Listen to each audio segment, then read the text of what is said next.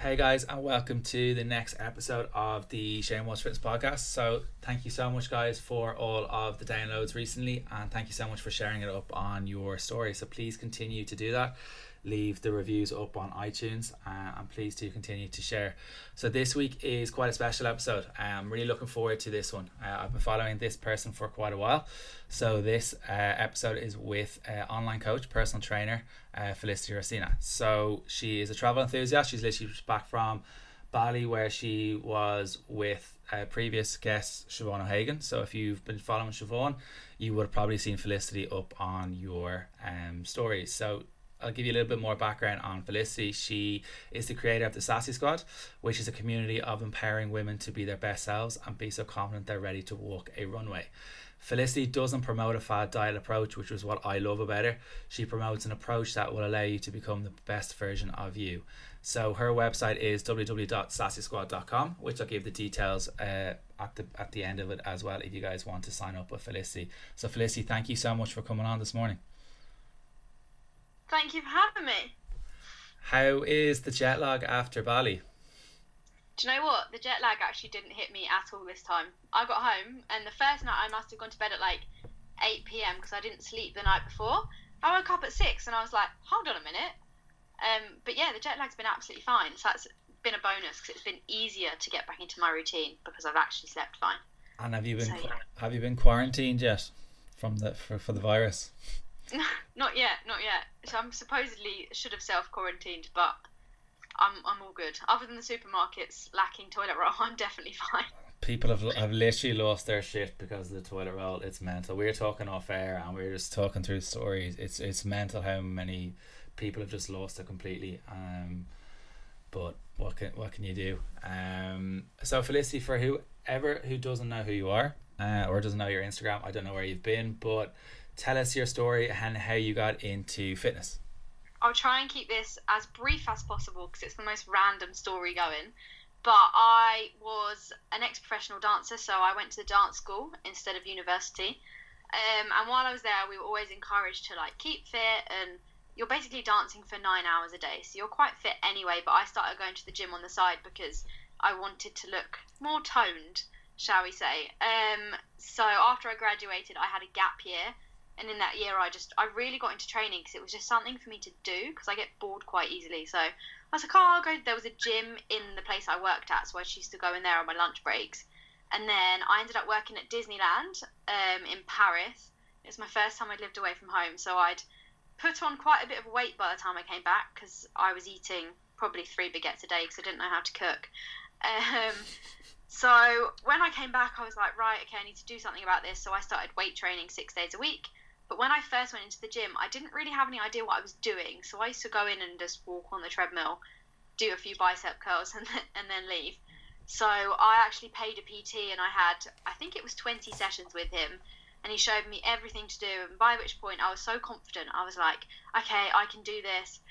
Ended up entering a bikini competition because I was like, oh, this is a good way to get fit. And it will give me like a goal at the end of it, and I ended up getting a bit caught in that the competing bubble, and I ended up doing 4 shows quite close together, which really wasn't a great idea. But from there, I kind of was like, right, okay, I know how I can help people because the PT's helped me, and I wanted to be that person that PT was for me when I didn't know what I was doing, and they were able to show me. So then I felt confident to go in and do whatever I wanted. So I kind of always knew I wanted to do something within the personal training field because when I was dancing, it's quite a horrible industry in the sense that you are very, very judged as soon as you walk into a room. Like, if you're medium height, blonde with a six-pack, you'll normally get picked if you're talented or not. But I was never confident enough to go and stand at the front, so I would never get booked for jobs, and then I'd kind of take it personally when it was always pretty much my fault for not putting myself in the position where I'd get picked. So then I thought, right, okay, I want to go into PT, but how am I going to go about this? But because I never really had the motivation to push myself to start my own business, I was just like, okay, well, it's never going to work for me. So I ended up working in recruitment. I did some really, really shitty pub work, like office jobs. I had probably the most random CV you can imagine. Ended up going to work 3 seasons in Ibiza, and as I went back for my 3rd season, I was like, my self-esteem was pretty low because I wasn't really sure. When you do seasons, you're kind of caught in a bubble of you do a summer, and then the winter you either work to save money or you can travel with the money you've saved in the summer. So by the time I got to the 3rd season, I'd just come back from Australia, or I'd been travelling for 3 months by myself. And I got back there and I thought, I've learned so much in the past 3 months, and all these people that I'm now around and surrounding myself with have done nothing all winter. And it wasn't the motivation I then had, because in the gap between the 2nd and the 3rd season, I'd gone to Sydney and I ended up meeting Diran. And when I met him, he kind of gave me the encouragement that I needed to be able to do better for myself, because he was always like, why are you still working in Ibiza? You don't need to do that. You can do more. And it was kind of the first time someone had ever said to me that you have more potential than going and working on Ibiza and people like spraying you with champagne for money. That sounds a bit weird, but that was kind of the mental place I was in, is that I felt like I couldn't do something, and then someone told me I could, and I was like, oh, hold on a minute, what if they're right? Like, have I been wasting my time? So I ended up leaving Ibiza season 3 early. So it was meant to finish in the October, and I ended up leaving the end of July, because I was like, right, okay, I'm done. I'm surrounded by people that aren't supporting me and what I want to be doing. So I left. Flew home. I literally had no money. And I'm not joking when I say I had no money. I was like living at my mum's house. And I decided to buy a new car. I don't know why I did that, but I put the deposit down from like savings that I had, and then decided if I was going to be a PT, I needed a car to get to clients. So then I realised that it was quite stupid of me to buy a car when I didn't have any money. So I ended up working at Next, which is just like a retail store, and I absolutely hated it. Like, I can't even describe how much I hated this job. I used to go and stand there, and I was probably quite rude to customers because I just didn't want to be there, and people would moan about the 5p bag charge and all that stuff. So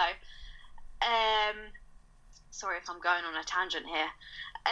Work away.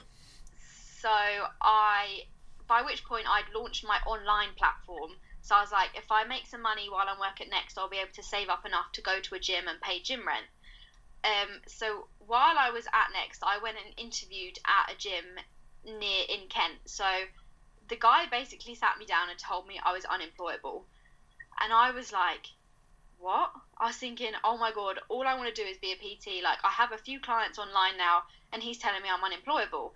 And I got in the car and I cried afterwards, because I was like, oh my God, I'm not going to do well. Like, this man's just told me I can't have a job and all this stuff. But it was because he said I couldn't settle down and just do one thing, because my CV was so all over the place and I'd done so many different little jobs. I feel like I never really had the choice or the option to ever have a proper job, because I didn't stay in one place for very long.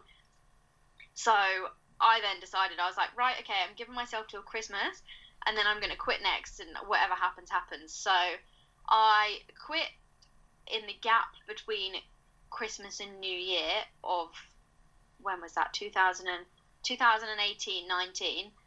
And then I went to Bali for 2 months at the beginning of January 2019. While I was there, I managed to gain some really good traction on social media, and I started getting all these online clients, and I was like, oh my God, this is what I wanted this whole time. Like, this man told me I was unemployable, but now I've got my own business, and you can't be unemployable when you're self-employed.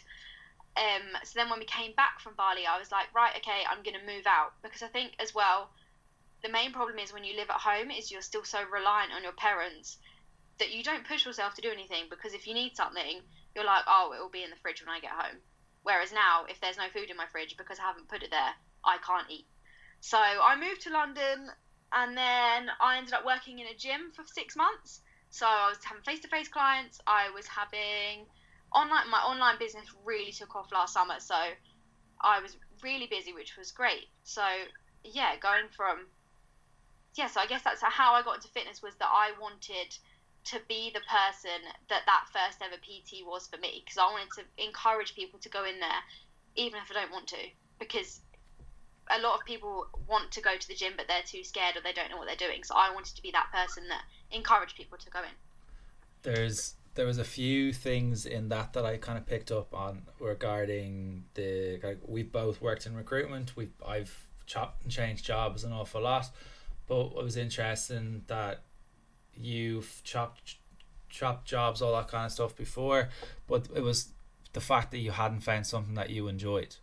Yeah, And 100%. Because now as well, I don't ever feel like I'm working. Like, yeah, I do work from home, so I have a lot of flexibility, but I don't. I hate going to places where you have to, for example, at Next, can I go to the toilet?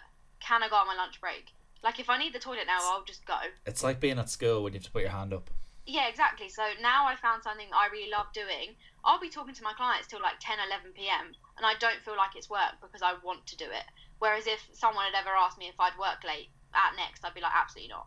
Yeah, it's so different when it's your own company because it's your own brand, and if something goes wrong, the buck stops at you as well. And I like the way you've kind of said that in order for you to put something into the fridge, you have to work that little bit harder, and the buck stops at you.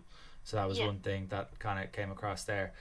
To kind of go back into kind of the competing world, yeah. what was it? I've had so many people on this podcast, and they've spoken about the competing world. There are pros and cons to it. Some people love it, some people hate it, and everyone is entitled to their opinion before some bodybuilder goes nuts at me, because I know a lot of them. But I know Siobhan, who has been on, and she's had her own battle with kind of the bodybuilding world. Like, what kind Yeah. of what was it about it that didn't work for you, or what wasn't for you? First of all, I feel like I should say I'm not anyone that does it. That's great. I'm not bashing you personally. This is my personal experience, and it is different for everyone. But I just wish I'd known everything that I know now going into it. So I kind of went into it thinking, oh my god, I get to wear a sparkly bikini, get loads of fake tan, put loads of makeup on, and get to do my hair. That I didn't really realize the work that came with it, and I was up against some really good people, and every time I used to get upset if I didn't win, or I won one category and I placed second in another, and I sat and cried because I came second, and it's like you're crying over a plastic trophy. Like, you didn't, when you become a pro in some federations, it doesn't mean anything. You don't get money, you don't win anything. You literally get a tiny mini plastic card that says you're a pro, which is kind of their way of marketing to get you to sign up again, because then you can compete as a pro instead of an amateur. But I really struggled with coming out was the effect it has on your mental health regarding your body. So, like, I had two coaches. The second one was good. The first one was basically telling me that I was too heavy, and she was making me drink pints of salt water, which was literally just making me sick, because she was like, you're holding too much water weight. And that's just my body composition. That's not anything I was doing wrong. Um, but there's a lot of people who think they compete once and then all of a sudden they're a coach, which I think is what's quite misleading about the bikini competition industry, is that people will enter, but they don't know how much work's going to put in and what kind of comes out the other side. Because you can work for so long and you can get so lean, especially in that last week. And as soon as you eat something after the show, your body will kind of, not balloon, but you'll be holding more water weight because you haven't eaten all that stuff for so long. And it probably took me the best part of a year to be able to look in the mirror and actually like what I see again. And I think it's, if people have followed me for a long time, they'll know that I'm quite confident in myself, and I go into the gym and I'm not really bothered about what I'm wearing. I don't really wear that much makeup. But honestly, I was looking in the mirror at some points and being like, you look disgusting, you look massive. When I didn't, I was actually tiny. But because in my head I was so used to seeing myself in pictures when I was competing, I kind of always compared myself to the show day rather than normal life. And I mean, I still do it now. Like, sometimes I'll find myself like pinching the skin on my stomach, and I have nothing to worry about, but it's just constantly in the back of your head. So that's what I feel like I wish I'd known before I went in, and I wish there was more support afterwards.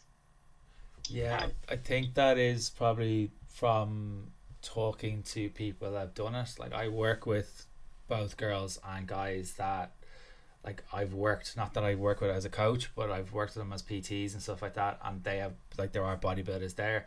But the one thing that I found is it is the aftercare, and I don't know if that's the coach or if it's the person not kind of liaising enough with the coach or what it is. There could be a grey area there. And I think the fact the industry isn't regulated as well Yeah. isn't. We're talking about this so fair. It doesn't even have to be kind of the bodybuilding. This is just goes for the general fitness industry as a whole. That there are a lot of not great PTs out there. I'm not great coaches out there. I'm not saying I'm the world's best, but I am trying to kind of improve every single day, and that's all I can do.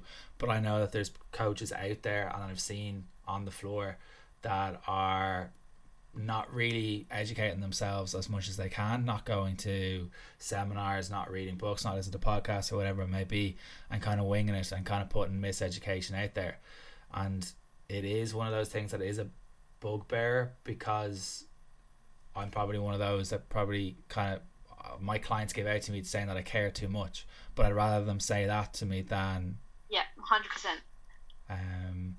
You, to kind of digress completely off that topic before I go off on a rant and get in trouble, you are planning on running a marathon at the minute. Hopefully it goes ahead.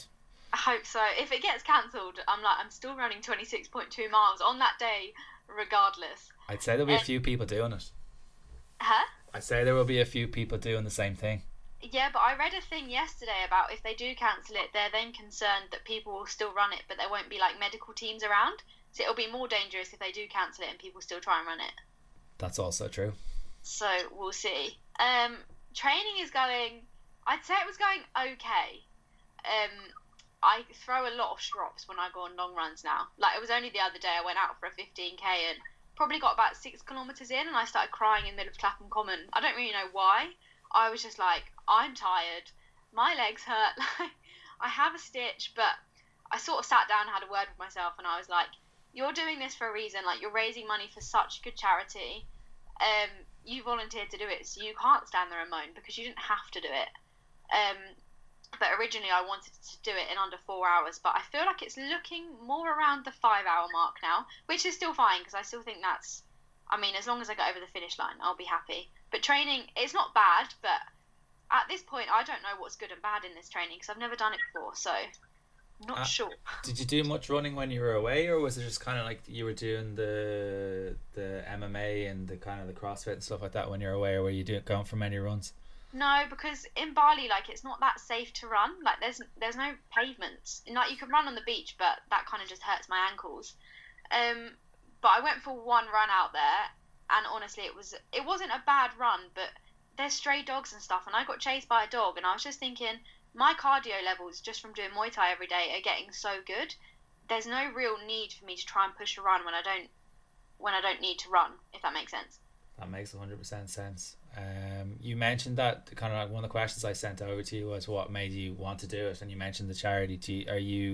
Is there a particular charity that you're working towards? So I'm raising money for Teenage Cancer Trust, and I have fundraised for them since I was in primary school, because a family friend had a son who was looked after by a Teenage Cancer Trust, and sadly he passed away. So we've always kind of done stuff like throughout school to raise money for them, and I used to do like little 5k runs and stuff to raise money for them. So yeah, that's why. But I was watching the marathon last year with one of my clients, and she was like, "Oh, how funny would it be if you ran a marathon?" I was like, "Yeah, I could think of nothing worse, to be honest." Then I got home and I was talking to my friend, and she was like, "Bet you wouldn't enter." I was like, "All right, I will." And then as I entered it, I thought, do you know what? There's so many people that go into this ballot. I'm not going to get a place. Like, when you enter online, you can like tick some charities. So I ticked some charities off and kind of forgot about it. And I was like, oh, I've entered. I'm not going to get in. I got an email when I was on holiday in like June, and it was like, congratulations, you have a space with Teenage Cancer Trust. And I literally was like, oh. I was like, better start running then. But up until that point, I couldn't even run up the stairs without getting out of breath. My cardio levels were shocking, and it probably took me 6 months to be able to get to 5k and not have a stitch. Yeah, it's I don't enjoy running, but mine's stemming from I went to a rugby school and I was too small for rugby, so I put on the the cross country team. Yeah. So that's where my hate of running comes from. The muddiness. I think I've thought about it, and my clients have kind of one or two of my clients have done the marathon, and they're kind of like, "Oh, would you do it with us, and we'll raise money for stuff." I've thought about it, It might be a 2021 goal rather than a 2020 goal, because there's too much stuff going on. And yeah, I think 2021 potentially, but please don't hold me to that, whoever listens to this. I'll be messaging you in a year going, did you run that marathon? Yeah, not a chance. If for anyone that looks at Felicity's Instagram page, TikTok page, which she's trying to grow at the minute, but like her Instagram page, like Felicity's probably one of the most positive people I've seen up on social media. And going through and doing the research before the podcast, one of the mottos that I've definitely taken from you, from one of your posts, was I'd rather live my life for me the way I want. Can you expand on this a little bit more? So I feel like that quote was actually from a quote that my friend had sent me before I first ever moved to Disney. So that was 6.5 years ago. And she sent me this and she was like, you need to read this. This is you in a nutshell. And it's basically about like someone that doesn't ever rely on other people to do things. So I hate working in environments where someone, like I said earlier, like I have to ask to go to the toilet or have lunch and stuff. But I feel like it's so important to do things that you want to do rather than constantly taking into account other people and trying to make other people happy. Because I think a lot of people that I know as well, like they're like, oh, I want to go here on holiday, but like, oh, my boyfriend doesn't want to go here, or I want to travel more, but my friends won't come with me. Like, do it by yourself. Nothing bad is going to happen to you. And the way I see it is, if it all goes wrong and you don't like it anymore, you can fly home. Like, flights are so frequent these days, it's not like you have to wait weeks to get home. Like, if you made a decision one morning that you didn't want to be somewhere, you could book a flight and be home that night. So, for living the way I want, I don't want other people to tell me how I can live my life. And I also don't want to be able to have to rely on other people for me to be happy.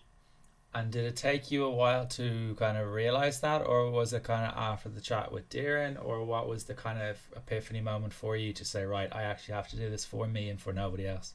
I think it was, so I was travelling by myself when I met Darren, so I met him right at the end of my travelling. So on those 3 months of travelling, I was like, I wasn't going to find myself, but I was kind of, I'd never been travelling by myself before. I went travelling around Europe a couple of years before, but I did 2 months on like a top deck trip. So you were with like 30 other people on a bus. So I was never completely alone, which I think that was probably the start of me being like, I want to do this, because I wanted to go travelling, but no one would come with me. So I was like, oh, if I do this, I can go on a bus and I can meet other people. And one of my absolute best friends called Shauna, she lives in Australia now, and whenever I'm in Australia, I go and visit her. But she is one of my best friends that I met on that trip, and she was travelling by herself as well. And we kind of had the same opinion that if you want to do something, why are you stopping yourself? But I probably, maybe it took me, I mean, last year was the first time I started going on holidays by myself. Like, I think travelling and holidays are two very different things, because last year I went to Ibiza by myself just for a week, and people were like, oh, it's really weird you're going on holiday by yourself. I was like, why? Why is it weird? Like, if I want to go and have lunch, I'll go have lunch. I don't have to sit there and be like, oh, guys, is anyone hungry? Do you want to go get food? Like, I just feel like, yeah, it's really nice to be able to just do what you want at the time. But I think it probably took the encouragement of meeting Darren and James and so many of the people I'm friends with now for them to encourage me to just do what I wanted, rather than stress about money or stress about people that I was going to either not disappoint, but a lot of people are like, oh, you shouldn't do that all the time because you need to save money when you want to buy a house and stuff. Like, you can always earn more money. You can't always have the experience that you could have had again. Yeah, I like the way you phrased that as well. And I think the kind of the solo traveling is I'm gonna hold my hands up here. The solo traveling is the bit that kind of scares me. Like, I was meant to go to Barcelona on the 4th or 5th of January this year, and got sick 2 days before. So I took that as a sign that I wasn't meant to go. Wow.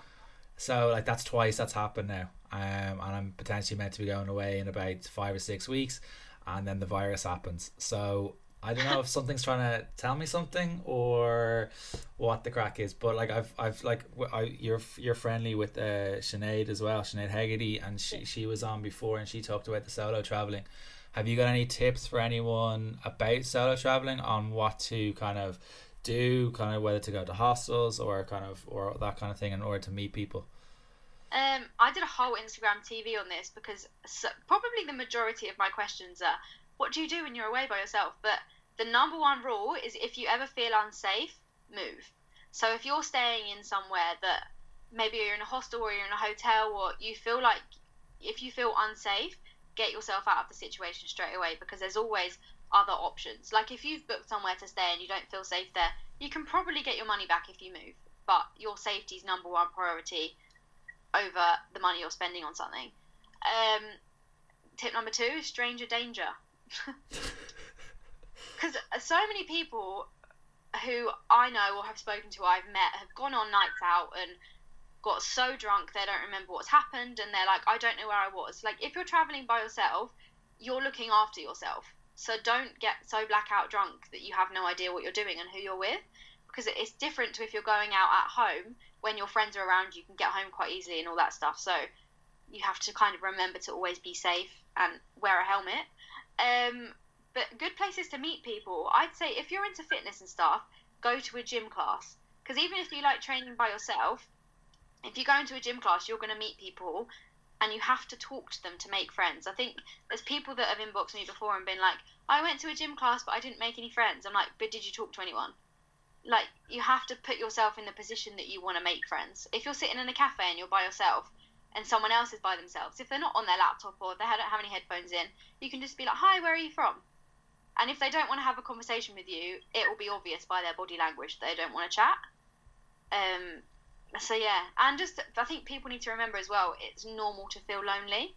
Because sometimes, even if I'm by myself and I'm in like Spain or somewhere, I'll still get those like flashes of being like, oh my god, I'm by myself, I'm really lonely. But you're not, because you can always just talk to your friends on your phone, or it's so easy now to be connected to people. If I feel lonely or I feel like that, I can just ring some of my friends and be like, oh, are you free for a chat? I'm just not feeling that great. I love the fact you've mentioned kind of going to the classes, and that was the one thing that I probably did when I was training over in Unit 27 in Thailand, was the whole, like, it is a massive group, and you end up, like, if you're solo traveling, you end up kind of going out for meals and stuff with those people. You go to the wave place in Phuket as well. You can just do loads of stuff. So it is kind of taking yourself a little, if you are a quiet person, it is kind of a little bit daunting, but it is important to kind of put yourself out there a little bit more. But I think a lot of what I found that when I was over there was a lot of people felt that they're afraid to be in their own company. 100%. And people, yeah, sorry, Karen. No, go on, you go. People are scared to be alone. Like, people think that, if you think about it, right, I'm self-employed. I probably spend 80% of my time by myself. Like, my housemate will come home, we'll chat, I'll be around my friends, we'll go out for coffee, we'll chat, but most of my time I'm spent by myself. So why is it different if I'm by myself in my house or if I'm by myself in another country? Like, there's always an opportunity to make friends, but some people never take up on that opportunity. I think it's because potentially you haven't got the same four walls around you that's kind of protecting you a little bit if you're in your own house and stuff like that. But if you are abroad, but what you've just said has definitely struck a chord, that if it's not going well or it's not for you, you can always just jump back on a plane and come home. And do you know what? If it all goes wrong, you've still got a family. Like, probably, I'm not saying everyone has this, but I know that if I really needed to, I could turn around and be like, Mum, I need to move back in. Or, like, if it all went wrong, if the world was going to end, well, not, if my little world was going to end, there would be people I could turn to. There would be no judgment, in the sense that if I wanted to go and, let's pick a random place. If I wanted to go and move now and move to Australia and go and work there, if in 3 months I turn around and be like, I don't like it, I want to come home, I would feel like I'd be able to do that without people judging me because I gave it a go. But I think people are too scared to give that first initial thing a go because they're worried what other people will say. 100%, and I think that has definitely held me back from when I left kind of having a real job, as I call it, from working in a corporate world to go out on my own. I thought that people would be a little bit skeptical, would be saying stuff behind your back, but actually it turns out that your friends and stuff like that are actually can be a little bit kind of jealous, and they ask you questions all the time. How are you doing this? How are you doing this? Because some of them are scared to do it themselves, but you don't know what they're thinking themselves. Like Instagram is amazing. It's an amazing platform, but I think a lot of people only put up the highlight reel up on their social media, and you don't necessarily know the backstory. Like if you have, say, if you've got your friend who is married with kids, a house and stuff like that, you may want that, but that person may want some other life. You've no idea what other people are thinking, and most of the time when kind of negative things kind of come into your head, and when you think that something bad's going to happen, if you look back at it and analyze it, how often does that thing actually happen? Yeah, and do you know what as well? The amount of people that are like fear of flying is actually quite a big deal, but there's fear of flying courses that you can go on. So I feel like that's one thing that will hold people back, is because they're scared of the unknown and scared of what's going to happen, or they will have heard a story about their friend that got their phone stolen in Thailand, or something that isn't really a big deal, but they'll make that into the reason why they don't do something. And there's danger. Like, you could get your phone stolen in London. That doesn't mean you would stop walking around in London. Yeah, I think we can blow out these stories, the horror stories that we do hear, into massive things, and create sensational stories and stuff like that, and that may hold us back. So I'm delighted you've kind of mentioned that. You train like a lunatic. You train an awful lot. So definitely check out some of the workouts that Felicity has put up on her Instagram. But one thing that I think not a lot of us do, or not enough of us do, should I say, is doing lifts or exercises that we don't enjoy doing. I know girls in particular love doing squats, but the deadlifts is one of those lifts that you don't enjoy particularly. Can you kind of expand on why it's so important to maybe do exercises that we don't enjoy, or lifts that we don't enjoy? Yeah, do you know what? I don't even know why I all of a sudden started hating deadlifts, because when I first started going to the gym, that was all I did. But again, I think it's because if people are going and they're not following a program, you kind of have no idea. Like, these girls are like, oh, I'm going to squat. However, you know those like stupid little Instagram things that go around, and it's like 100 squats in however many days. Like, people don't know what does what part. So if you want to do loads and loads of squats, you're probably going to end up with bigger quads than you are glutes. But when you're doing, the reason I don't like doing deadlifts is because I'm quite lazy when it comes to training, and I don't overly like setting things up. So for me, deadlifts is one of those things where I've got to just add loads of weights on the bar, and I can't really be bothered. So I just got into a habit of just not doing them, and I would do anything to go around not doing them. Like, I do so many RDLs instead, which you kind of need the same setup for. I would use a heavier weight on a deadlift than I would an RDL. But when I was in Bali, I was having a conversation. I can't remember who I was having it with, but I was like, oh, I really don't like deadlifts. And I think it's because I'm so much stronger at squats, because I can squat more than I can deadlift. So I will choose the squat over the deadlift because it's better for my ego if I can lift heavier on a squat. So I was like, right, okay, I'm going to start doing deadlifts. And I don't even know what clicked in my head, but I went into the gym and I was like, I'm actually not bad at them. I just feel like I've built them up so much now in my head that I didn't want to do them. So now I'm making more of an effort to program them in for myself, rather than kind of ignoring doing them when I probably should be. But I think people sometimes get into their head that they really hate an exercise, like I did, but you might not hate it, or you might be just not doing it properly. Or I had a client once who didn't like doing upright rows, and she was like, I just don't like upright rowing. And I was like, well, there are other exercises you could do, but why don't you like them? She was like, I have no idea. So there was no reason for her to not like them. It was just in her head all of a sudden. She was like, I don't want to do upright rows anymore.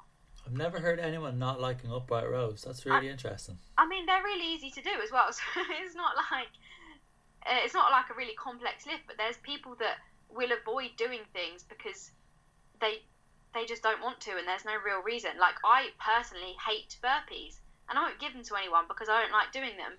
But there's some people that absolutely love doing them, and I'm like, you crack on, but I don't really see the point in doing them.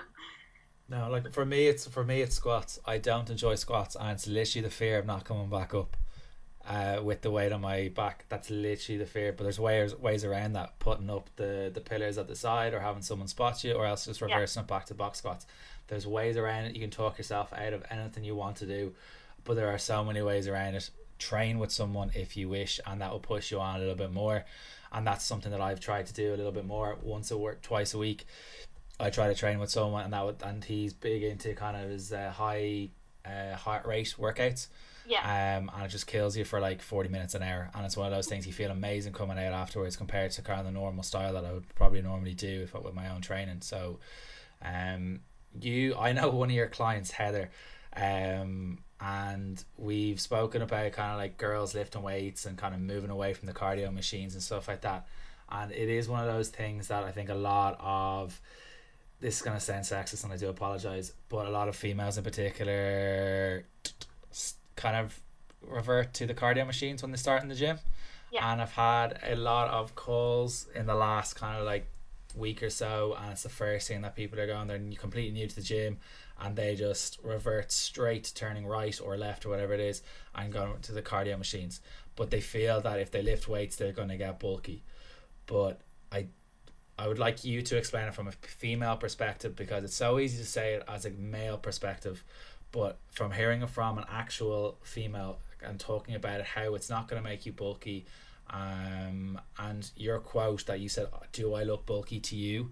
So is kind of, it's a caption, and it sums it up amazingly well. When people say about the whole girls lifting weights, so if you wouldn't mind expanding what's going on. Yeah. First of all, shout out to Heather, because she is honestly one of the nicest people I've ever met. She's amazing. I met her. She flew over from Scotland. Yes, from Scotland. Yeah. She flew over to Dublin from Scotland for an event that I was speaking at. And I was actually chatting to her last week. I think that's what, and then someone else kind of mentioned to get you onto the podcast, and I was kind of like, right, this is a sign, so I'm going to mess Felicity. If she ignores it, she ignores it. But here we are. But she's awesome. She's incredible. She's on a fitness retreat in Thailand now. I was like, do you remember that Heather that first signed up with me nearly 2 years ago, who told me she'd never go to the gym? Now look at you. Yeah, she's training in Titan, isn't she? Yeah, she's doing it. She's just extended her trip as well, so she's staying for longer to train more. I was like, where's Heather? What have you done with her? She's amazing. Right, girls don't want to get bulky. So when I first started going to the gym, I was the person that was always on the treadmill. But I think it's more of a confidence thing, because the treadmill's easy to use. Like, you just press start and you start walking, and then the buttons are pretty self-explanatory.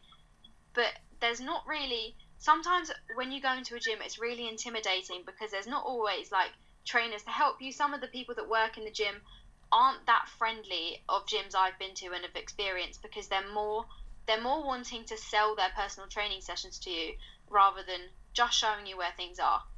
And I think that's the thing that people get scared of, because they don't want to say no to buying off someone. Whereas if you said no, it's perfectly acceptable. But then they're too scared to ask for the help. So then they're like, I don't know what I'm doing. So then they just revert back to the treadmill every time. And then you'll get people that are like, oh, I'm not getting results. And I'm like, well, you are paying for quite an expensive gym membership to walk on a treadmill when you could just walk outside on the pavement. So it wasn't until I started actually lifting weights that I was seeing a change in my shape.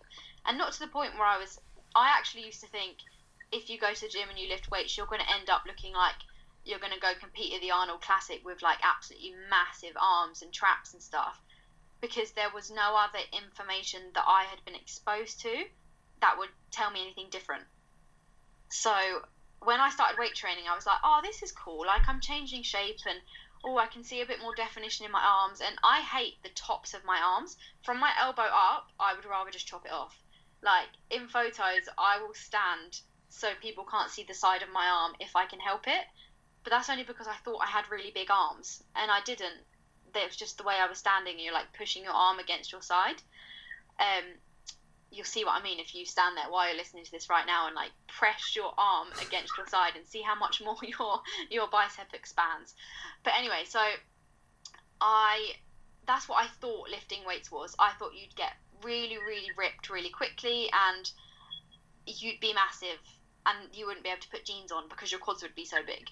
But in reality, I've been lifting weights for nearly 8 years, And do I look bulky? Like, I lift heavy weights, I eat well, I train hard, I do cardio, but that's because I run. But I don't think I look bulky. And I think to get to the point where you look bulky, you have to be training immensely hard. And even then, some people's genetics won't allow you to get that bulky. But it's the initial thing of, if you're going to the gym and you're training properly and you're following a program, you can sculpt your body a bit more than you can if you do cardio. Because on a treadmill, you can't grow a bum. Like, that's a big thing at the moment. All girls want to grow their glutes. But if you're just walking on a treadmill, you're not going to get any glute activation. So you're not going to build that muscle. Yeah. No, Did that answer the question? That 100% answers the question. I think if you are scared of the weights area, because supposedly looks like the big boy area, big girl area, which has happened a lot, and people are can be a little bit self-conscious of going into the gym for the first time. But if that's the case, my advice would be to chat to one of the PTs, or get a coach, or else even get like a gym intro, be walked around the gym and showed properly how to use the machines, rather than just being, as you said, standing on a treadmill when you could easily walk outside and get some fresh air. So I'm delighted you've kind of mentioned that. For like kind of around now, or is a little bit after, when people potentially have fallen off their fitness journey, but people are always kind of falling off their fitness journey. There's like fitness journeys, or anything, work related journeys, whatever it is, family life, is never a straight line of progress. Yeah. Can you kind of give your top 2 or 3 tips for anyone that has potentially fallen off their fitness journey to kind of get back onto it? It's never too late to restart again. I had a conversation with someone, probably, it must have been the first week of February, and they were like, all my New Year's resolutions have gone out the window, it's been a waste of time, I don't want to start again. I'm like, okay, but it's been 4 weeks. Like, if you live in the UK, you've probably got another 4 months of baggy jumper season. So in that time, if you want to, because a lot of people, there's that time of year now, people start panicking about their summer holiday, which, for starters, you should have always started earlier than you think you should. If your goal is to lose weight for the summer, and I'm not saying that's everyone's goal, because it's absolutely not, but people always go into the new year thinking, I'm going to lose weight, I'm going to get fit, I'm going to run a marathon in 4 months, I'm going to drop 4 dress sizes in 2 months. Like, people set a lot of really unrealistic goals, which in the end will just end up as disappointment. So if someone's fallen off the wagon, I'd be like, okay, cool, but what about all those weeks you were on it? You've only just fallen off, so accept that that's happened and get back on it. The worst thing I think people can do is that they will dwell on what's happened, and they'll be like, oh, I ate this the other week and I shouldn't have done that, so I kind of went into panic mode and I haven't watched my calories since. If they've accepted what's happened and they're like, okay, that's happened, but I can change it from now on, set themselves a new goal and then start again, rather than hitting self-destruct button and then all of a sudden it's over and done with and you're like, wow, I've just wasted 2 months of my time. I had progress, I lost weight, and then everything went wrong. Like, there's always a chance to start again. It's not like, think how little a time 2 weeks actually is out of your whole lifetime. And it's never too late to start looking after yourself. And I think a lot of people think, oh my god, it's been 2 weeks since I ate well. I'm like, okay, it's been 2 weeks. That doesn't mean you don't have to eat well for the rest of the year. Yeah, there's another 50 weeks left in the rest of the year. Like, you can make massive changes in that kind of 50 weeks or 12 weeks or whatever it is you've got coming up to your holiday. But it also means, I think, a lot of people can, it's kind of scary how many people are there's still a lot of education to be put out there regarding kind of the good and bad food stigma that's still out there. And a lot of people are like, from talking to people on a daily basis, they're like, oh, can I have this, you can have what you want, if within moderation. Yeah, exactly. And people will try and cut out everything they can to try and lose weight, and I'm like, well, realistically, say if someone's like, oh my god, I've got 6 weeks till I go on a hen do, for those 6 weeks they eat really, really well and they start seeing progress, they go on the hen do, go absolutely nuts for 3-4 days, and then all their progress is wiped away. If in those 6 weeks they'd learnt enough and learnt how to eat properly, they could have had 3 days off, not really noticed the difference, and come back and got straight back on it. But people will diet really, really hard for those 6 weeks, go nuts and then just forget that they ever had some kind of goal. 100%. And I would rather a client that has kind of come to me or worked with me be happy, say they've lost, say, half a stone and their goal was maybe a stone, but they weren't able to keep the stone off for whatever reason. Yeah. And they're able to manage half a stone less than they were. That's still a massive win from where you were. You've created habits with food. You're not looking at food in a negative fashion. You are going to the gym 3 times a week. You're moving a little bit more. You're having a little bit more variety in your food. You're having a little bit more colourful food on your plate. Eating a little bit more protein. But plus, you're able to get into your dress or your suit that you weren't able to get into maybe 6 years ago. Yeah, so, and do you know what? If you're better than the person you were yesterday, you're already doing better. Like, if there's one more bit of fruit or veg or something on your plate that is better than you were eating the day before, you're already winning. I'm writing that quote down. Okay, I'll give you that one for free. No, what you just said is amazing, and I want people to, if you are struggling at the minute, like one thing that also kind of comes up a lot is kind of the word self-sabotage.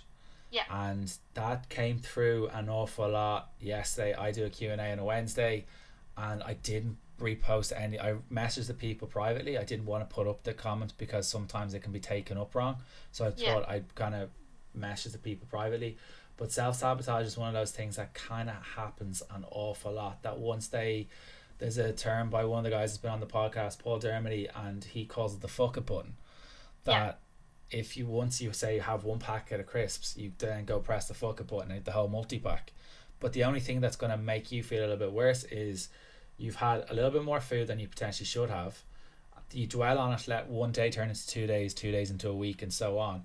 And then you fall into this negative mindset of, oh, I fucked it all up now, I must give up. But that's not going to get you anywhere. That's like saying you've had one, that's like Cristiano Ronaldo saying he's had one football game, so he's going to pack it in. Yeah, no, exactly. And I think some people as well are like, oh, I went to the gym today, but it wasn't a good session. I'm like, you still went. Like, that in itself is progress, that you actually made the effort to put your trainers on and go. Like, yeah, exactly. And I think, like, if you think about it, and in your last 10 sessions, how many of them were you at your peak? I would say probably 2 or 3 were like the best sessions ever. Probably most of them were probably mid-range, and then 1 or 2 were absolute crap. And then if you look back why they were crap, you still went, but they're probably because you hadn't slept great, you potentially were out the night before, you had a few drinks or whatever, or you were just not in a great mood, but you still went and still ticked that box. The point is that you just still need to turn up. Even if you wake up in the morning and you're like, oh, I'm really hungry today, I personally, if that's me, I try and think of foods that will fill me up more instead of foods that I'm like wanting. Like, if I want something, I'll have it, but in moderation. I used to be the person that would sit there and eat a whole pack of penguins in a day and then be surprised when I felt like shit the next day. But now I've learned how to manage it. It's just teaching people how to manage that initial, like, oh my god, I don't know what to do thought. And how did you learn that yourself, or was there kind of one epiphany moment, or was it working with the coach, or how was it?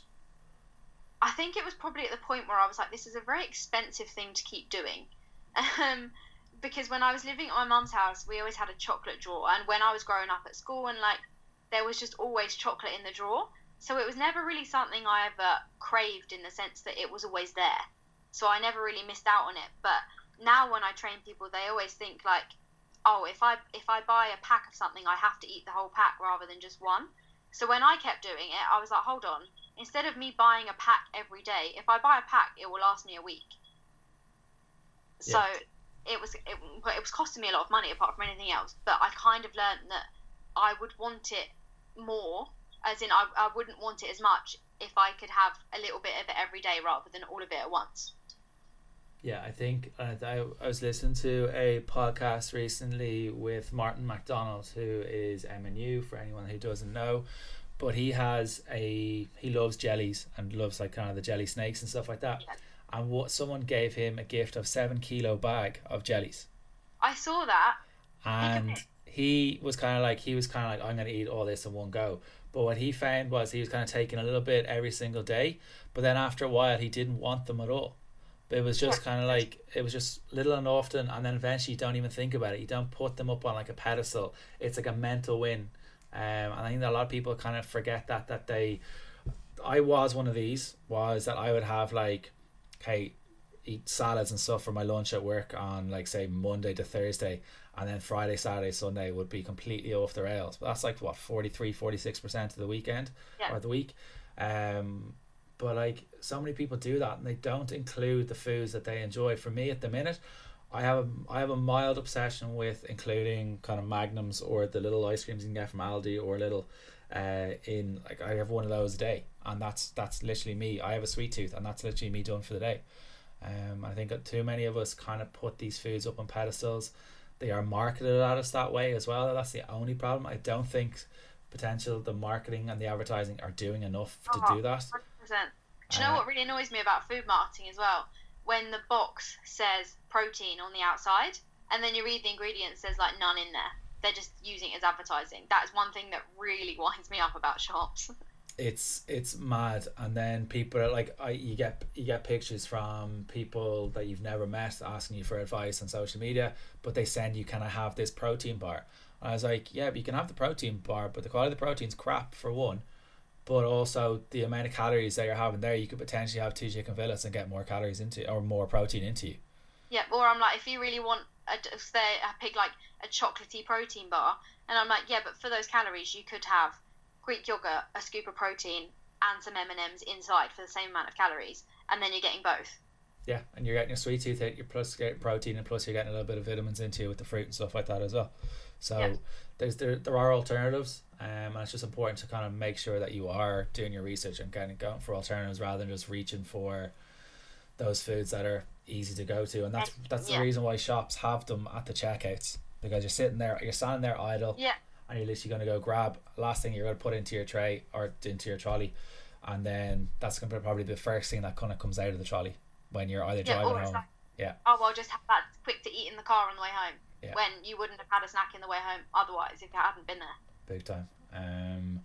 The last question for you, Felicity, is the mental health side of things. It's a massive thing for me personally, and I know it is for you as well, and I think it's getting a lot better. And I think the likes of yourself and the likes of Siobhan, Sinead, and there are other accounts and stuff like that. Head First is a big one that I would recommend to. He's an Irish guy. Joe O'Brien, he's awesome. He puts out amazing content on the mental health side of things.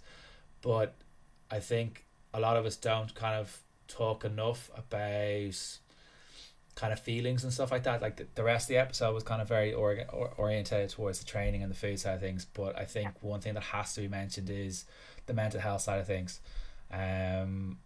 Is social media doing enough in your eyes, or what can we do to make people talk a little bit more about their feelings? So I think social media, it's got a lot better than it used to. Like, I remember when social media, when it was first a thing, and there was trolls everywhere. But I don't know if it's that there's less trolls now, or if it's there's more people that aren't, so you're not noticing it as much.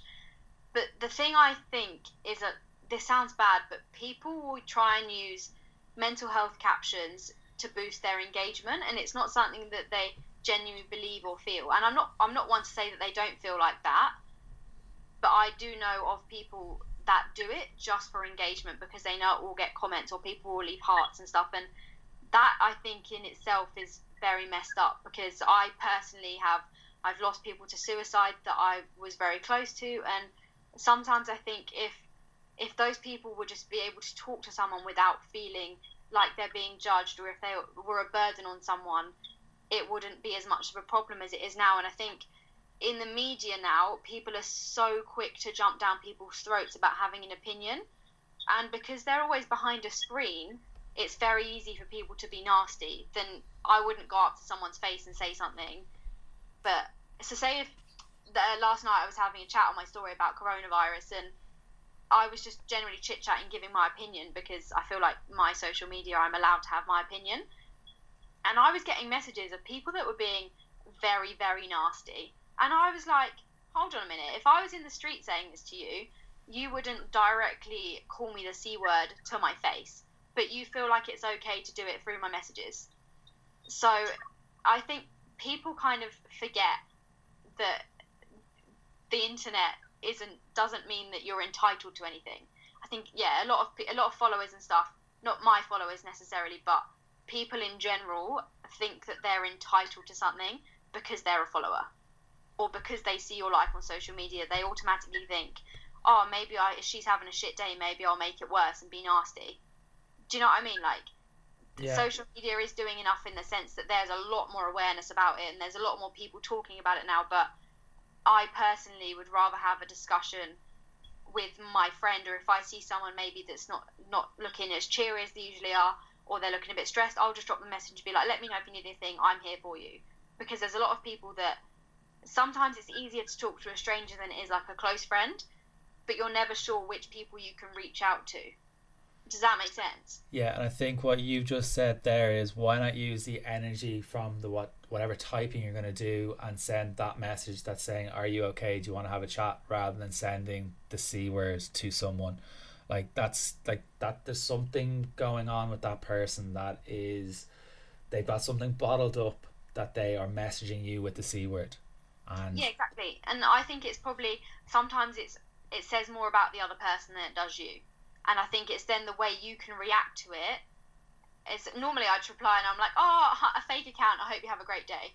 Because I'm like, okay, clearly there's something wrong with that person, that they feel the need to be nasty to someone else. But I also don't think that people think about what's coming out of their mouth. yeah, and I think social media is getting better at it, but I think the actual traditional media has a fuckload of work to do from what has 100%. happened recently. Like, they are literally using you as clickbait, and after doing a little bit of research on it, I've deleted a lot of the news apps off my phone, Yeah. because they're, unfortunately, a very high profile person passed away and took her own life, and I'm not going to go on any more about it. But after watching a video, I'm not sure if you saw it, the Danny Cipriani video. Yeah, I watched that and I was like, I was wow. crying.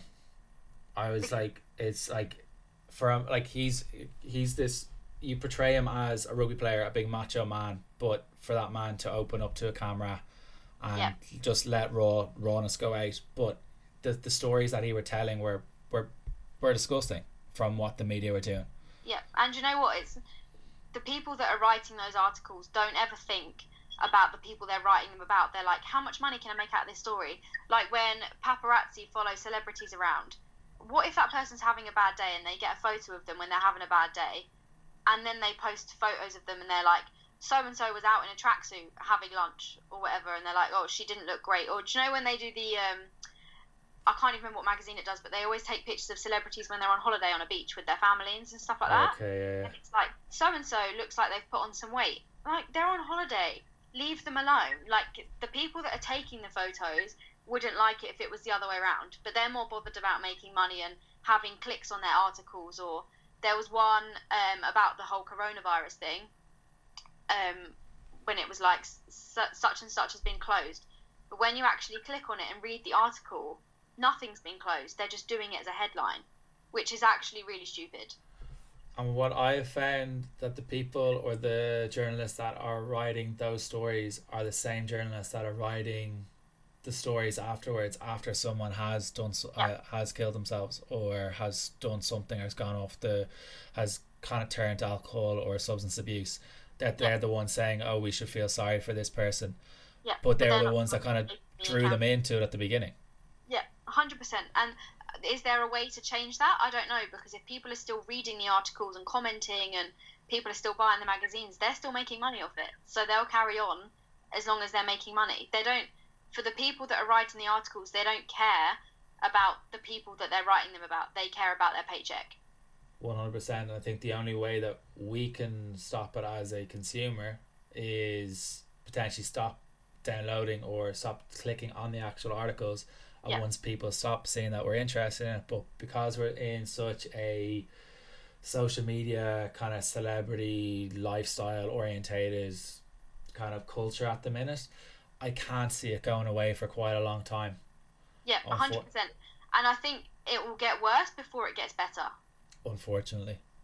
which is a horrible thing to say and think about, but that people they want change, but they're like, if it's too much change in one go, people are like if it's a little bit by bit, I think it will be a bit easier for it to slowly fade out. But for now, I feel like it's going to get worse and more things will happen before something gets done about it. But at the same time, if you're following people on Instagram that are constantly being negative or making you feel like you're less than you want to be or you less than you are, just unfollow them.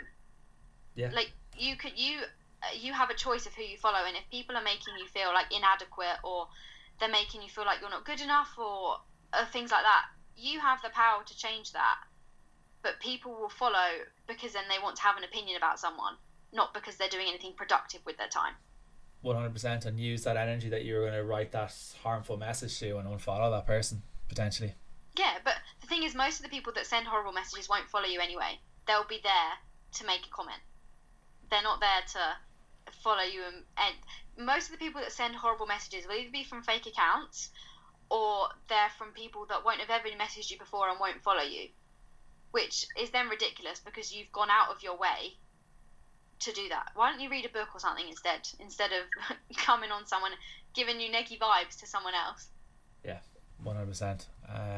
So I'm delighted we spoke about the kind of the mental health side of things. I know that is quite a big passion of yours, so thank you for being so honest about it. So what's coming up next for you, Felicity? I know you have a big event in August, which I hope goes ahead. So do I.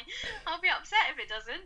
IFS is the International Fitness Summit. It is basically last year I went as an attendee, and honestly it was one of the best weekends I think I've ever had. Not just from the party aspect, but I learned so much. And if you're a PT and listening to this, why aren't you going? Because everything I have learned from being a PT, being an online PT, is from the people that are speaking at this event. And I am actually so lucky now that I get to speak at it and kind of have my say. Because when I went to my first ever seminar, it was James Smith's one it was a PT one. And I sat in that room and I made so many notes. And I went home and I put all those notes into practice. And there's no difference in what kind of, in a PT, like the qualification that you have between me and the other 200 people sitting in that room. The only difference is I went and put it into practice. And I think that if more people went to things and turned up and listened and educated themselves more, that you'd learn so much more and you'd give so much more back to your clients.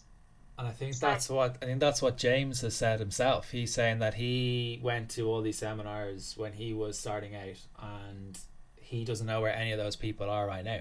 Yeah, no, exactly. And like, I have a lot of support from Dirham, from James, from Siobhan, and I know that there are PTs out there that if I ever reached out to and I had a question, I would feel confident enough that they'd be able to help and answer my question because I've turned up and I've learnt from them and I've put my hand up in seminars and I've asked the questions. Even if you think it's a stupid question, you can put your hand up and ask. There was a guy that spoke at IFS last year called Paul Mort, he's awesome, big in email marketing, but he is, honestly, I listened to his talk and I literally felt like my life changed. That sounds really stupid, but he's one of the most motivational people I've ever heard speak. And if you don't follow Paul Mort, you need to follow him because some of his knowledge is just ridiculous. But the way he described things and the way his seminar went, I came away from that and I was like, wow, I think I just want to change my whole business because I've just learned so much in an hour. So people that don't want to go to those events, I personally am like, okay, well, you don't want to upskill yourself because you don't want to turn up and you don't want to go to those seminars. You don't want to listen to audiobooks. Like Martin McDonald is talked there last year, and Phil Graham and Jamie Alderton. All the big people that you follow in the fitness industry are talking, and they're all in one place for the weekend. It's like the Avengers meet up. So I don't understand why people wouldn't want to be there. Does that make sense? 100%. No, 100%. And if you take one thing from the whole weekend and you can apply that to yourself, well, then is that not worthwhile doing it? 100%. And when you're at events like that, make notes and actually don't just make the notes and then never look at them again. Because you see people there with notepads writing stuff down. And I literally sometimes I just think, you're writing that down, but you're never going to open that book again. Like if you're going to write it down, make sure that you're going to go home and put it into practice. Don't just write it down for the sake of writing it. Yeah, big time. And I think like for like we're in Ireland, so Trisha's transformation, Trisha Lewis has just been announced, and I think she's 100,000 followers now. Yeah. Mental. And Sean and Sinead and yeah, all those people that you follow on social media that you think, oh, their life's cool, their life's interesting. Why wouldn't you go and find out more about them? Yeah, find out their story. And like Paul Morris is also like he's the email guy, but he's also he's had his own demons with mental health as well, and he talks about that. And he if you don't know who Paul Moore is, he did an episode with James Smith recently on James Smith's podcast, and I would listen to that and see if you have an affiliation to him. That's a great insight into Paul himself, but it also, if you are a PT, his emails, like, he doesn't have that many followers, but he is making X amount of money and he's killing it, and it just proves that you don't need followers to make a living, which I think a lot of people are getting caught up in, and when they lose like 5 or 10 followers, they lose their shit. Yeah, literally. People are like, I lost 100 followers today. I'm like, so you still have the rest of them. If they don't follow you, they weren't going to bar for you anyway. Exactly. So Felicity, thank you so much for coming on this morning. I really, really appreciate it. So where can people sign up for the Sassy Squad? You can go on www.sassysquadtraining.com. I'm on Instagram at Felicity Rosina, and I think my Facebook's Felicity Rosina as well, but I don't really go on there. But I just want to say as well, if anyone has any questions about anything we've spoke about, or if you are suffering with your mental health and stuff like that, please feel free to inbox me. I sit there for a lot of time a day answering inboxes, and I'd rather someone inbox me and said something than just wanted to ask and felt bad messaging. So I'm always here, doors always open for a chat, and if you need anything, you can always ask, because I'm right here. Thank you so much, Felicity. I really, really appreciate it. You've been awesome, and the insight that you've given into everything and the quotes and stuff like that, they've been awesome. So thank you so much for coming on. Thank you for having me.